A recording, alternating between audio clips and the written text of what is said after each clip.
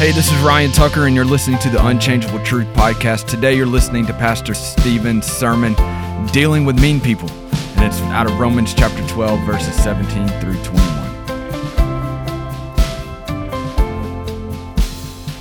So Will Rogers, the great American humorist, said this: "I've never met a man that I didn't like." In which we would respond, "You never met my boss." Right? You never met my crazy cousin.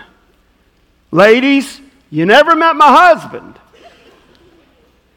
I mean, not y'all, just pretending. I never met a man I didn't like. That's hard for you and I to really grasp and understand and even identify with. Well, today we're going to talk about how to deal with people that we don't like. How to deal with mean folks. Now, if you're a guest today and somebody invited you to come with them, I just want you to know they knew beforehand what we were going to be talking about today. Dealing with mean folks. Chances are there's somebody that you don't particularly care for, and it could center around the fact that they have hurt you, they have been mean to you. If you have your Bibles this morning, go ahead and open them up. Romans chapter 12. And we're going to be looking at verses 17 through 21. 49 weeks now, we've been walking through the book of Romans, verse by verse. And we've got a few more weeks left before we finish this series entitled A Life Transformation. The first 11 chapters of Romans, he's talking about doctrine. He's talking about what we believe. Chapter 12, he's like, now let's talk about what we do. Let's talk about how we live. Let's talk about how this doctrine changes us because of the lordship of Jesus Christ in our lives. And so when we were going through the first 11 chapters, we were all like, this is so good. And we got to chapter 12, you're like, when is he ever going to finish? Because practically living out your faith can be hard. I would say this, absolutely impossible without the Holy Spirit of God. And so understand in just a moment, I'm going to share with you what this scripture has to say about dealing with mean folks. Give you 4 principles, but this is not some step process, okay? This is not, hey, if I just employ these 4 principles in my life, then I'll know how to deal with mean people. Hear me, apart from Jesus Christ and the relationship with Him and Him sanctifying you daily into His very image, these principles are impossible. Matter of fact, they're downright hard even with the Holy Spirit living inside of you. But please understand that anything that I give you today is secondary to the most important, and that is I belong to Jesus Christ. I fall more in love with Christ daily. I am now not a student only of His Word, but I am now living out my faith, daily surrendering myself to the power of the Holy Spirit, moving in and through me. And He says, I want you to live different than the world, and I'm going to share with you how you should deal with mean folks. Look there with me. Romans chapter 12, verse 17. He says in 17, repay no one evil for evil. And we'll just stop right there because some of you have already shut me off. Repay no one evil for evil. Have regard for good things in the sight of all men. If it is possible, as much as depends on you, live peaceably with all men. Beloved, do not avenge yourselves, but rather give place to wrath. For it is written, vengeance is mine, I will repay, says the Lord. Therefore, if your enemy is hungry, feed him. If he's thirsty, give him a drink. For in so doing, you will heap coals of fire on his head. Some of you are like, I've been looking for that verse. There it is. Do not be overcome by evil, but overcome evil with good. 4 principles of dealing with mean folks. Now, before we even get into the principles today, I want to ask you this morning, as we kind of personalize this, who is that person that when I told you what we were talking about, that you already started thinking about? Who is that person that has been mean to you? Who is that group? Who is that individual that you consider mean and you just don't get along with? And maybe this morning it's an ex-spouse who up and left you high and dry. And you're like, I got a big problem with them. I just don't like them. That's understandable. It could be somebody today that you were used to be in business with and you're no longer in business with them because they did you dirty through a bad business deal and it changed your whole life and you resent them and you just don't like them. Or it could be that some of you are having problems with family members, you're having problems with friends, you're having problems with neighbors, some difficulty, and you just don't care for them because they've hurt you. How in the world are you going to deal with them? And some of you are thinking, well, what makes you the expert on telling us how to deal with them? Nothing. With the exception of God's Word. God's Word. Please hear me. I, along with you, am daily being sanctified into the image of Jesus. There are some days that great sanctification happens. There are other days, not quite as much. And it's this ongoing process. And so I do not stand before you today saying, hey guys, listen, I've got this one right. This is not something that I struggle with as well. I stand before you today being fully transparent and saying, I'm telling you, this is the same thing that God is working in my own life. I'll say to you what the old country preacher used to say, I'm not who I want to be, I'm not who I should be, I'm not even who I will eventually be, but bless God, I'm not who I used to be. And so with that being said this morning, let's look at these 4 principles of dealing with mean folks. Principle number 1, refuse revenge. Now, I told you, you're not going to like this. You're not going to like a single point that I'm going to give you. I didn't like it either. Refuse revenge. Look at what verse 17 says. Verse 17 says, repay no one evil for evil. There are 3 ways relationally that we respond to others. The first one is, do unto others the way they did to you. Do what other people do to you, right? So if somebody is kind to me, I'm kind to them. But if somebody is mean to me, I'm mean to them. If somebody speaks ill of me, I speak ill of them. If somebody hurts me, then I hurt them. And can I just say that is a terrible way to live.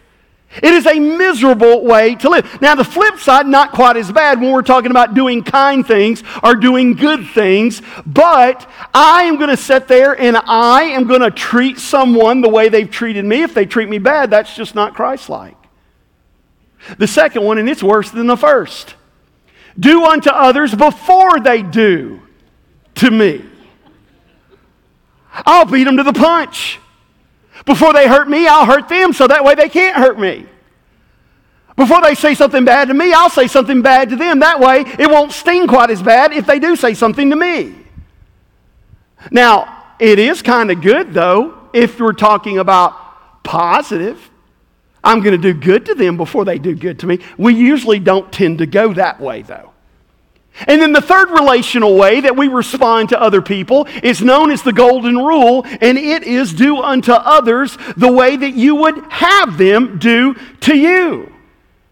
Christ himself said this, it is the golden rule. Some of you are like, well, now hang on just a minute. I've never heard of the golden rule that way. I thought the golden rule in America was he who has the most gold makes all the rules. Well, let's just be honest. First of all, there is no gold in America. But that's another day and another time, right? Look at what Christ said there in Luke chapter 6, verse 31. Do to others as you would have them do to you. It means that you don't treat them the way that they treat you. It means that you don't treat them in a way before they treat you. It means that you treat them the way that you would like to be treated. Now, here's what I know that I struggle with, and I think you might struggle with as well. We all have this natural instinct about us to, when harm is coming our way, to get out of the way. We respond that way. For instance, if something is coming towards your face, you don't have to sit there and think, well, am I going to move my head? There's this natural instinct that you really don't have to put much thought into at all. Something's coming towards me, I move. You may be out watching your kid play baseball or your grandkid play softball. You're there in the stands, a foul ball comes, and what do they yell? Heads up. Makes no sense. Should yell heads down. But the ball's coming towards you, you're going to move. That's a natural reaction. You get ready to fall, there's a natural reaction that you put your hands out. When Rob was baptizing this morning, you saw him do something that we've trained our pastors to do here, and I learned it the hard way when I first started baptizing, because when you baptize someone and you're taking them down, their natural reaction is to throw their hands out to try to catch themselves so they don't fall. Well, after getting punched in the nose about a half a dozen times, I said, okay, put your hands on my arm and don't you dare let go of my arm. You let go of my arm, this baptism's not official. Hold on. Because it's that natural reaction, right? You're falling back. So please hear me. It's the same thing emotionally. Emotionally, our instinct is somebody hurts me, I'm going to hurt them. Somebody throws a verbal jab at me, instinctively, I'm going to throw a verbal jab at them. The instinct that we have is for revenge. I don't even care if it's the best of us. We all have that instinct. And what he is saying there is, through the power of the Holy Spirit in your life, you deny that instinct to get revenge. You resist it and you refuse it. That is according to Scripture. Again, we're going back to a life that has been transformed. For 11 chapters, let's talk about doctrinally what that transformation looks like. And then chapter 12, he says, now we'll start living it out. Oh, by the way, refuse to get revenge. Don't give in to the instinct of revenge. But then there's a second guideline or a second principle. Propose peace. Look at verse 18. In verse 18, if it is possible, as much as depends on you, live peaceably with all men. Lawyers love this verse. You know why? Contains a loophole. And lawyers love loopholes. Accountants do as well, don't they? What is the loophole here? Well, look at what the Scripture says. The words say, live at peace with everyone, but I want you to look at the words before that because they kind of provide a loophole. It says, you do that only if what? If it is possible. You do that only as much as it depends on you. You do what? You propose peace. So we're going to go back. I want you to think again about that person that you may not care for. I want you to think about that group that you may not like and you don't have a good relationship with them. My question to you this morning as we personalize this is, have you extended to them the offer of peace? Have you proposed peace? You're like, well, that goes against everything that I feel. I know.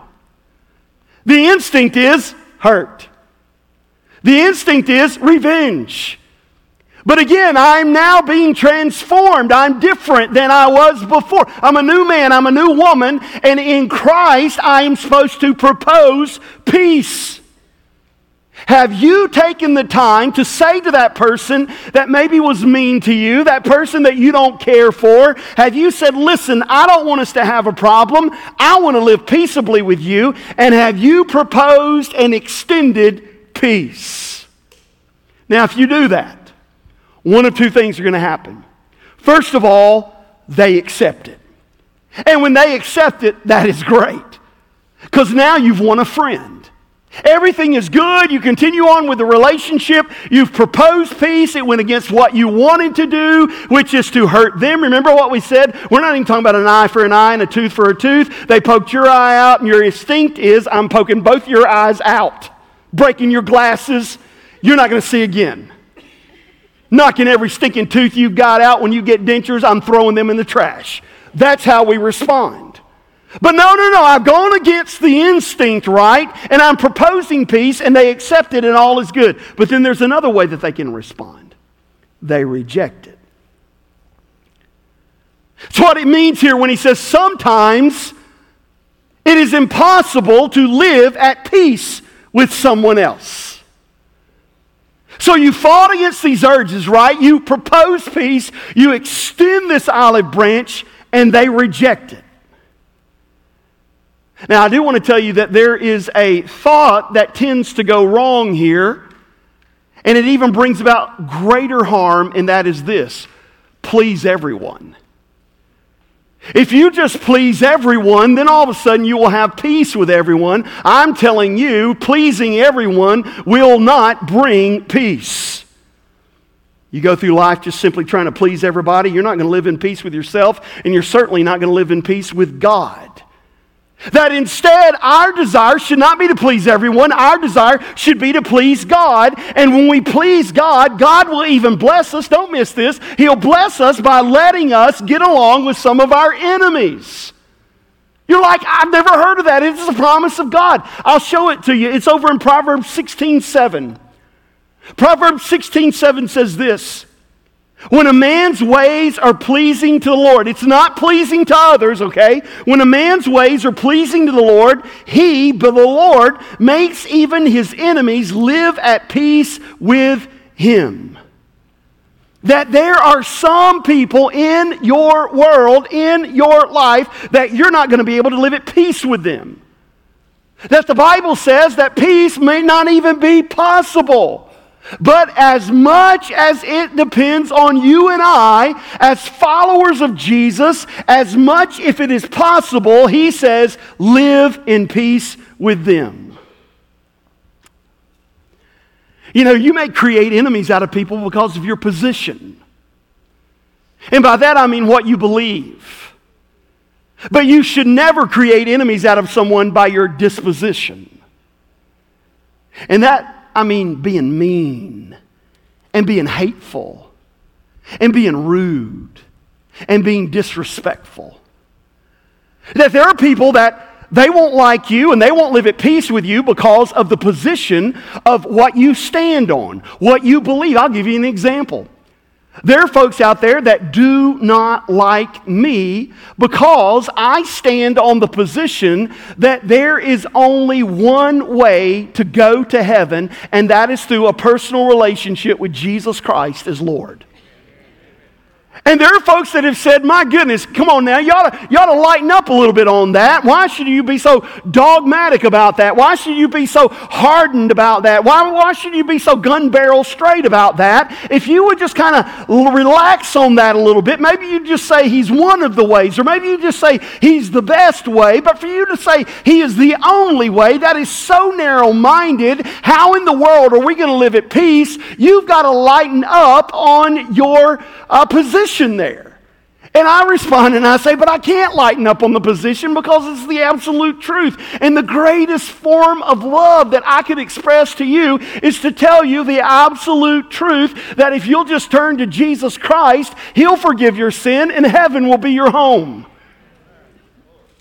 And there are folks that say, but you got to. We're not going to live in peace with you unless you change your position. And a lot of times folks will come along. We've seen this all along. They'll sit there and they'll say, well, maybe I should relax.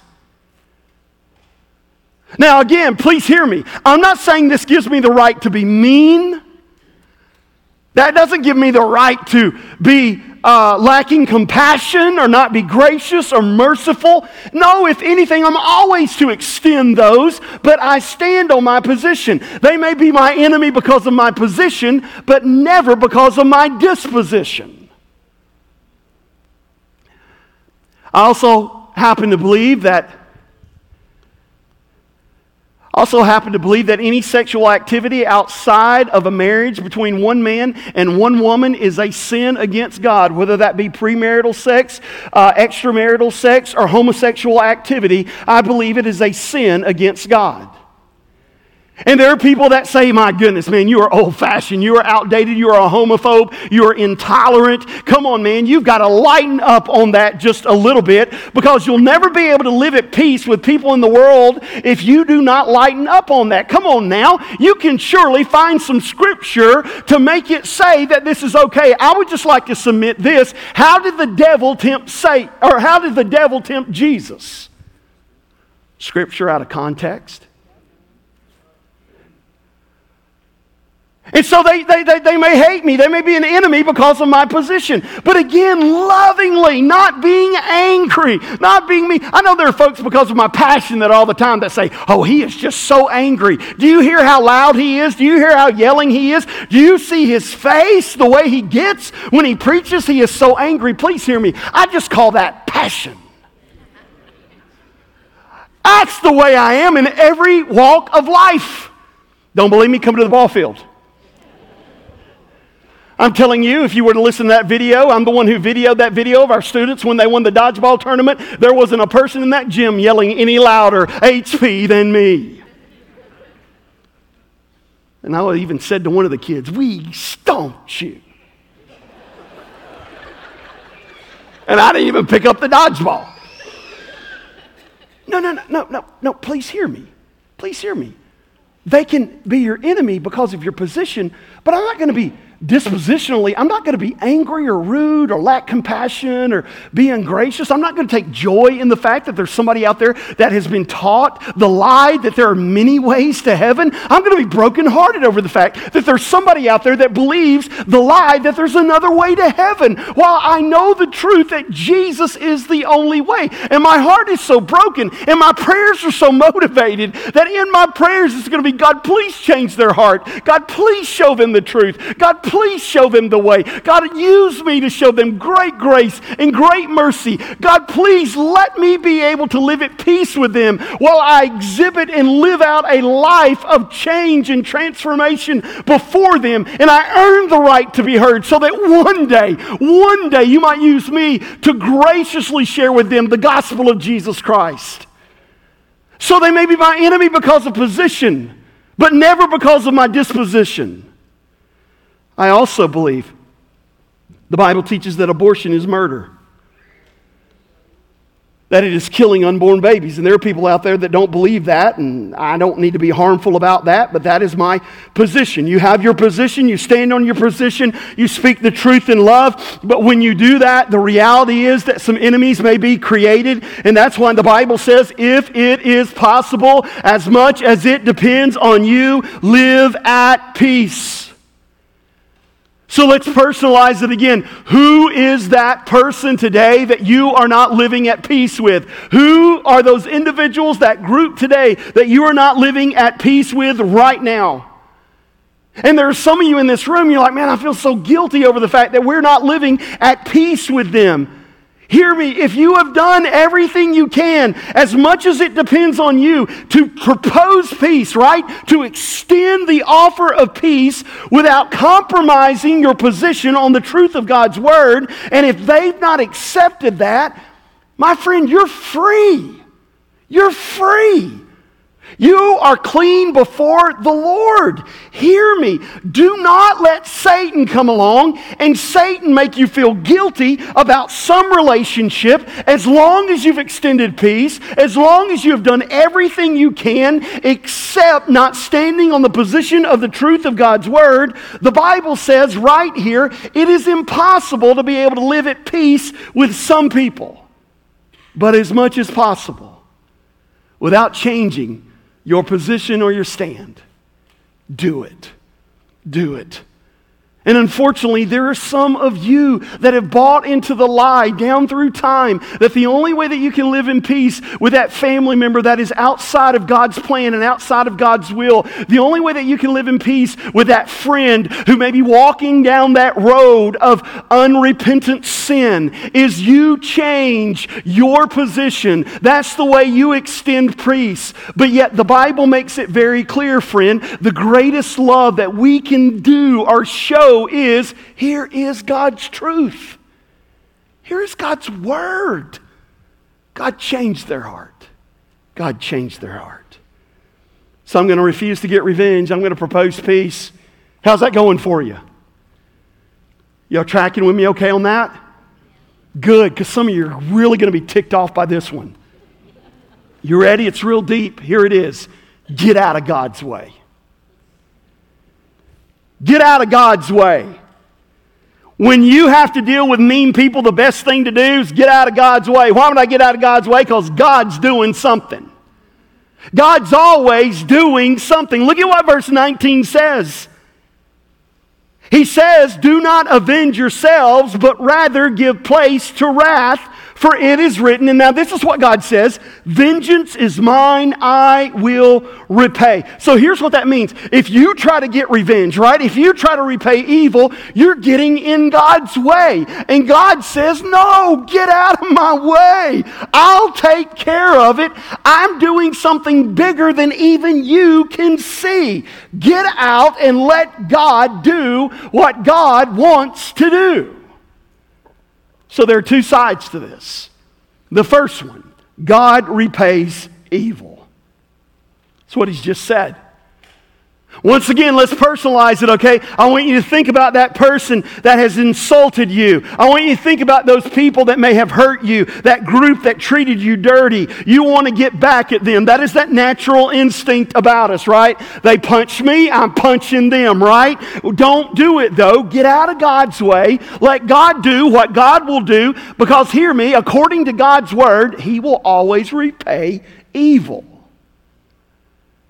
And there are some of you that are sitting there and you're like, "All right, God, sick them. All right, God, I'm waiting. Get them, God. Get them and get them real good. Go after him. Make him miserable." And you're sitting back and you're waiting for it to happen. And let's just say that there's somebody that you hate and they don't care for you. And all of a sudden their house burns down and you're like, "You got them, God. You got them real good." They get a new car and they're out at the store and somebody throws a shopping cart and it just goes all the way down the side and you're like, "That shows you to treat me that way. God got you good." No, friend. When misfortune happens to those people you don't like, if you're happy about that, you've just kind of blown the whole situation. Listen to what Proverbs 24:17 says. And by the way, I would encourage this to be the life verse for some of you guys. Not me, just you. Proverbs 24:17. "Do not gloat when your enemy falls. When he stumbles, do not let your heart rejoice. If you do," it basically says, "the Lord will see, and he will disapprove, and he'll turn his wrath away from him," from your enemy. So God is going to repay evil. And there are some of you that are thinking this morning, "Well, I don't know about that, Pastor, because there's some people out there that have treated me pretty dirty. There's some folks out there that hurt me. There's some folks out there that have just been really, really mean to me. And it sounds like everything's going pretty good for them right now. Sounds like they're having their best life yet." May I just remind you, God's not finished. God's not through. Our timing and God's timing, they don't really always match up. Walk by faith. Get out of the way. Let God do what God wants to do. The night before Jesus was crucified, he and his disciples were in the Garden of Gethsemane. And all of a sudden, a mob comes, and, it has the Pharisees in it, and has the Roman soldiers, and they're there, and they're to arrest Jesus. And so one of Jesus' disciples, Simon Peter, in which I always say this, Simon Peter's the kind of guy that you would want to hang around with. And then you would say, "I'm hanging around with Simon Peter way too much. He's starting to rub off on me a little." Simon Peter, who was a professional fisherman, right? This guy comes to arrest Jesus, and he takes out his sword.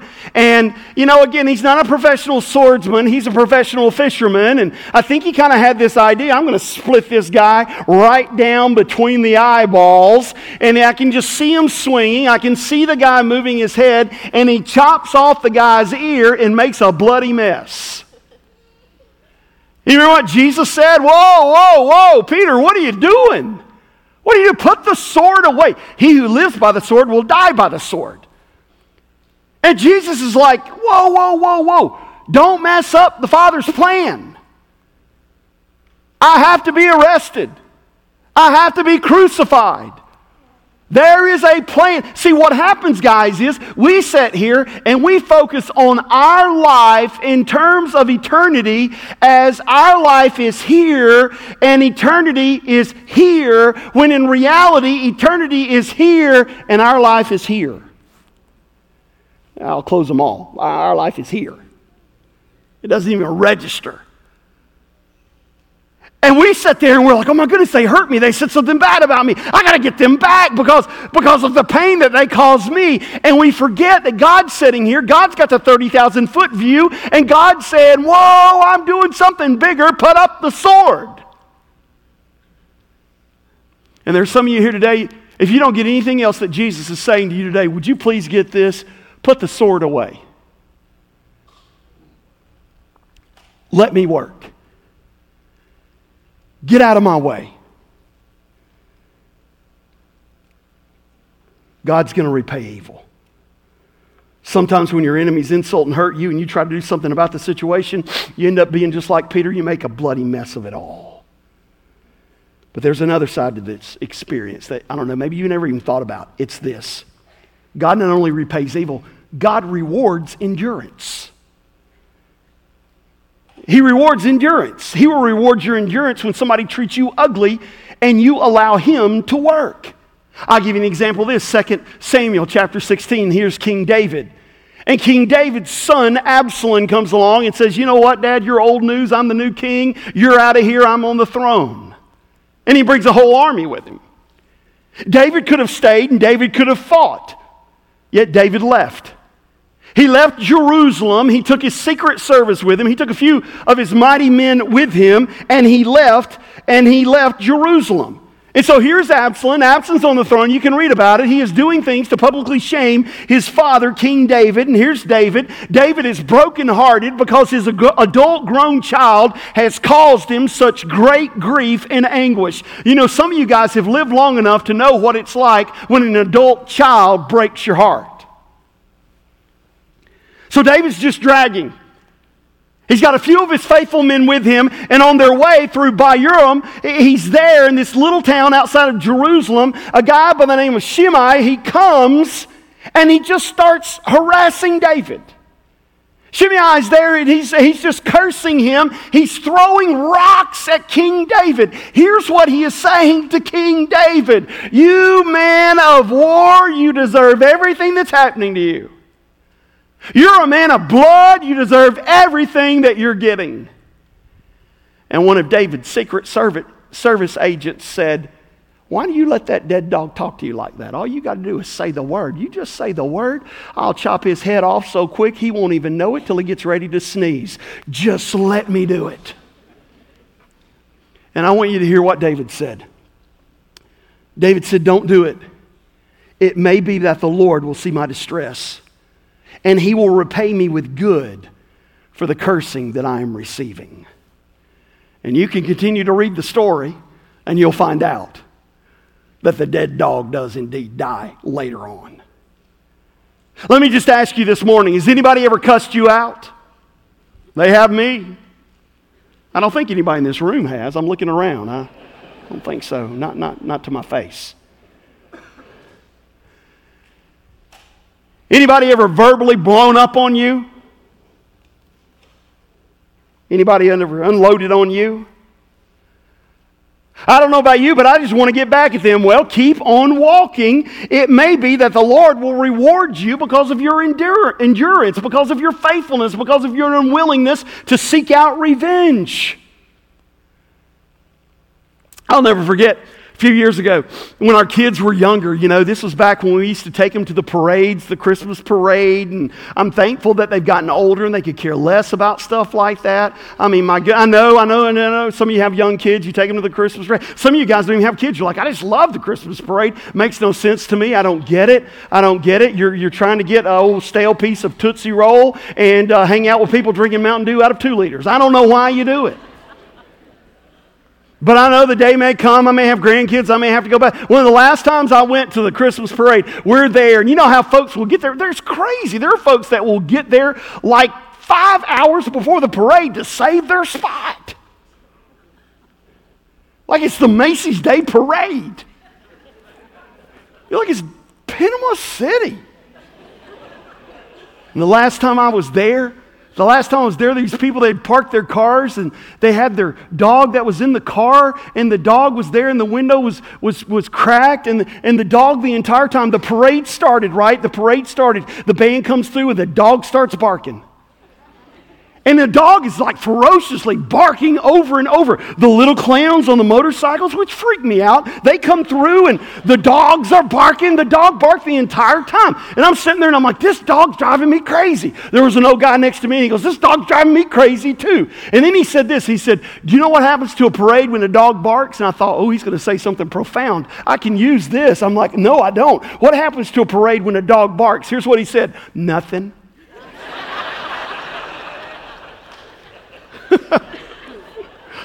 It's true. He's like, they don't know the dog's barking. The band keeps on playing. The clowns keep on riding. Santa keeps coming. That dog can bark until it's hoarse, and it doesn't affect the parade one single bit. And friend, listen to me. When you're following God, there are going to be people who come out and they're going to try to get you to turn away, and they're going to do it by criticizing you. They're going to do it by hurting you. But hear me, don't stop. Just keep on going. God will reward your endurance and your faithfulness. So get out of God's way. But Pastor, they kicked me while I was down. I know. I'm thankful that doesn't happen within the body of Christ. Shall we call names? No, friend, as a fellow struggling deliverer of revenge, get out of the way and let God work.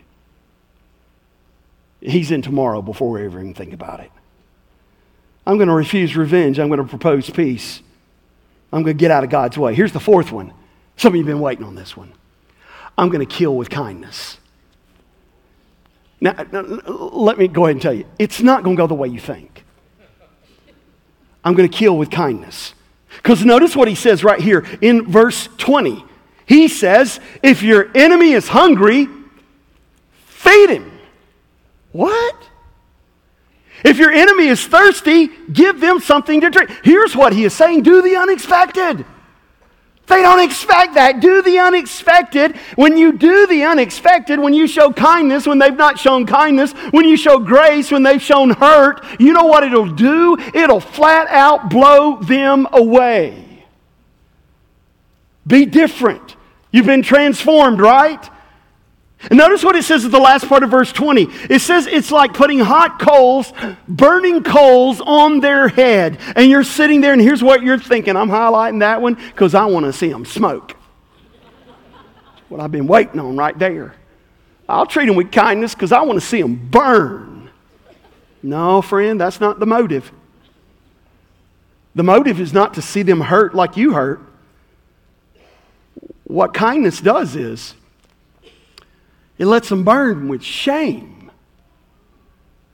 What's the motive? First of all, bless them. Don't burn them.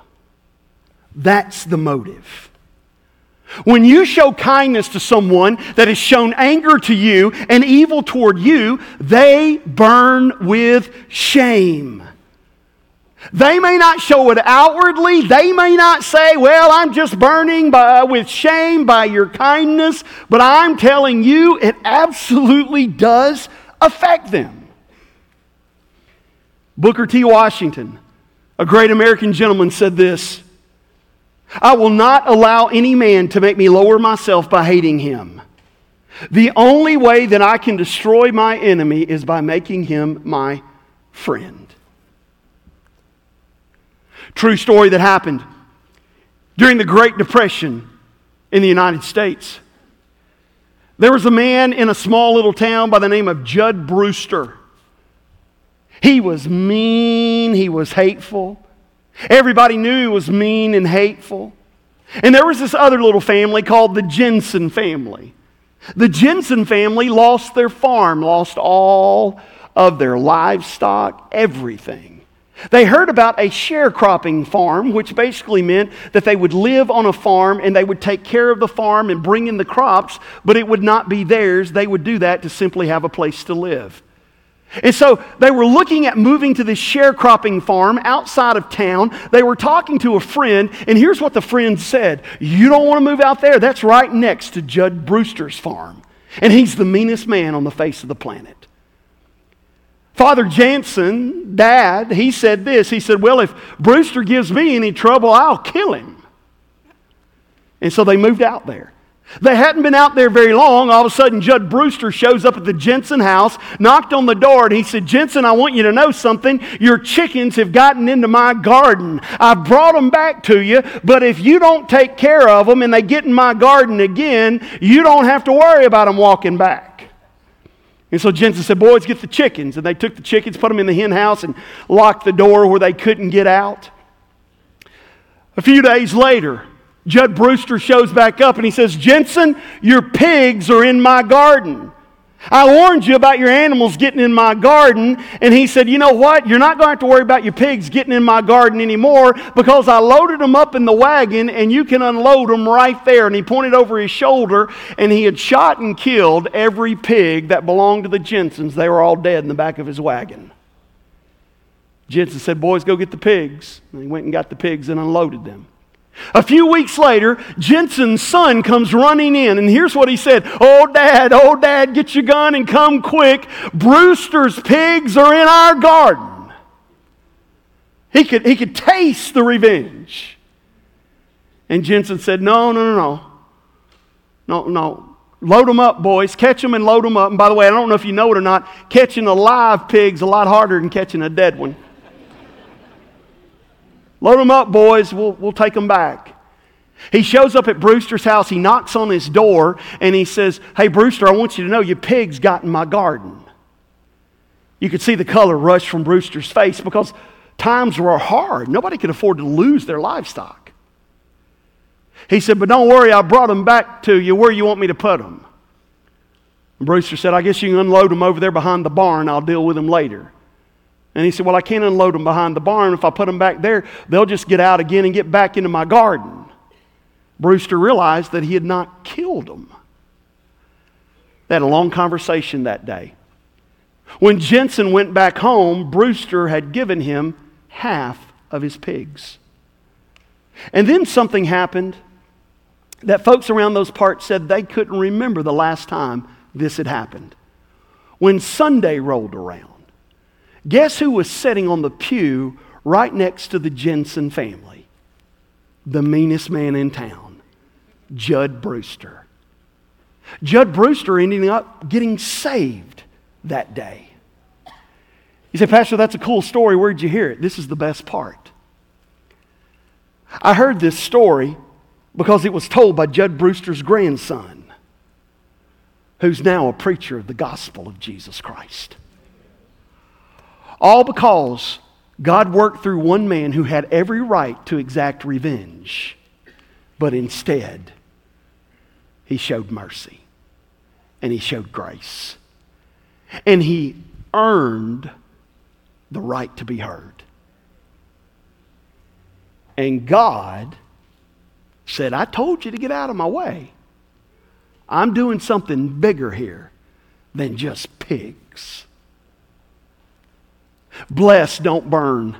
Man, this verse has been pulled out of context so many times. I've done it myself. Oh, there they are. They hate me. I'm going to be nice to them. I'm going to smile at them because I'm going to pour coals over their head. But that's the wrong motive. That's the wrong attitude. I want to bless. I don't want to burn. I'm going to kill them with kindness, right? Here's the last part. Why? Because I'm going to treat like I've been treated. I'm going to treat mean people the way that I've been treated. That's what this passage is all about. You treat your enemies the way that God treated you. You say, well, now wait just a minute. We're talking about my enemies. I mean, I'm not an enemy of God. That's not what the Bible says. The Bible says that you and I both were enemies of God. What made us enemies of God? Our sin. Our sin, that's one of the things that unites us. We come from different walks of life. We may be different skin color, different likes and dislikes, different education levels, different neighborhoods that we live in. But what unites us all together is we are all sinners. We're separated from God. We're all in need of a Savior. Listen to what the Bible says. Colossians 1:21. Once you were alienated from God and you were enemies in your mind because of your evil behavior. But now God has reconciled you by Christ's physical body through death to present you holy in His sight, without blemish and free from accusation. Now stop and chew on that for just a moment. I'm pretty blemished. I hang out with some of you. You're pretty blemished. We all have been blemished by what? By our own sin. You're like, well, not me. I really don't sin that much. You just sin thinking you don't sin that much. We have all been tainted. We all have this cloud hanging over us that separates us from God, that says that, you know what, you must pay the price for your own sin. Look at who you are. And according to God's glorious word, it says there, God has reconciled you through what? Through the very body of Christ that, I remind you, was sinless.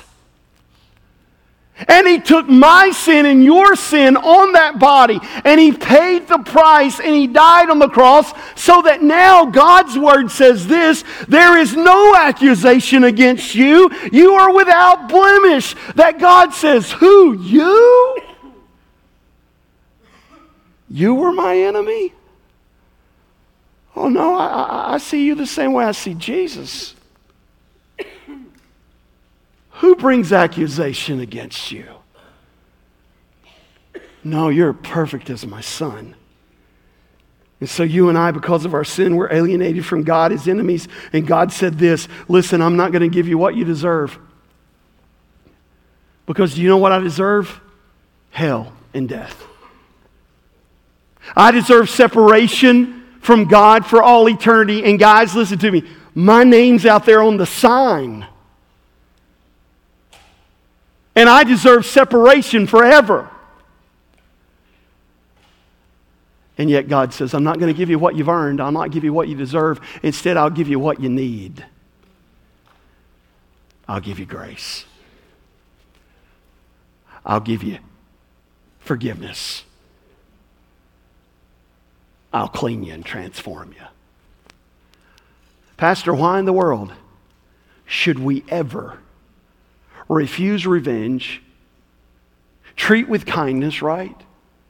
Offer peace, get out of God's way because God's doing something through this. Why should I ever respond that way? They hurt me and they deserve to be hurt. Because, friend, the life that you have, when you surrender that to Jesus Christ, it is no longer your life. It is His life through you. And you respond the way that He responded to you. You're like, well, I have to set aside pride. I know, right? I can't think of a sin that has sent more people to hell than pride. Well, what will people think? They'll think that I'm just letting anybody run over me. Remember, we talked about pleasing people versus pleasing God. Now, do you remember what I said at the beginning?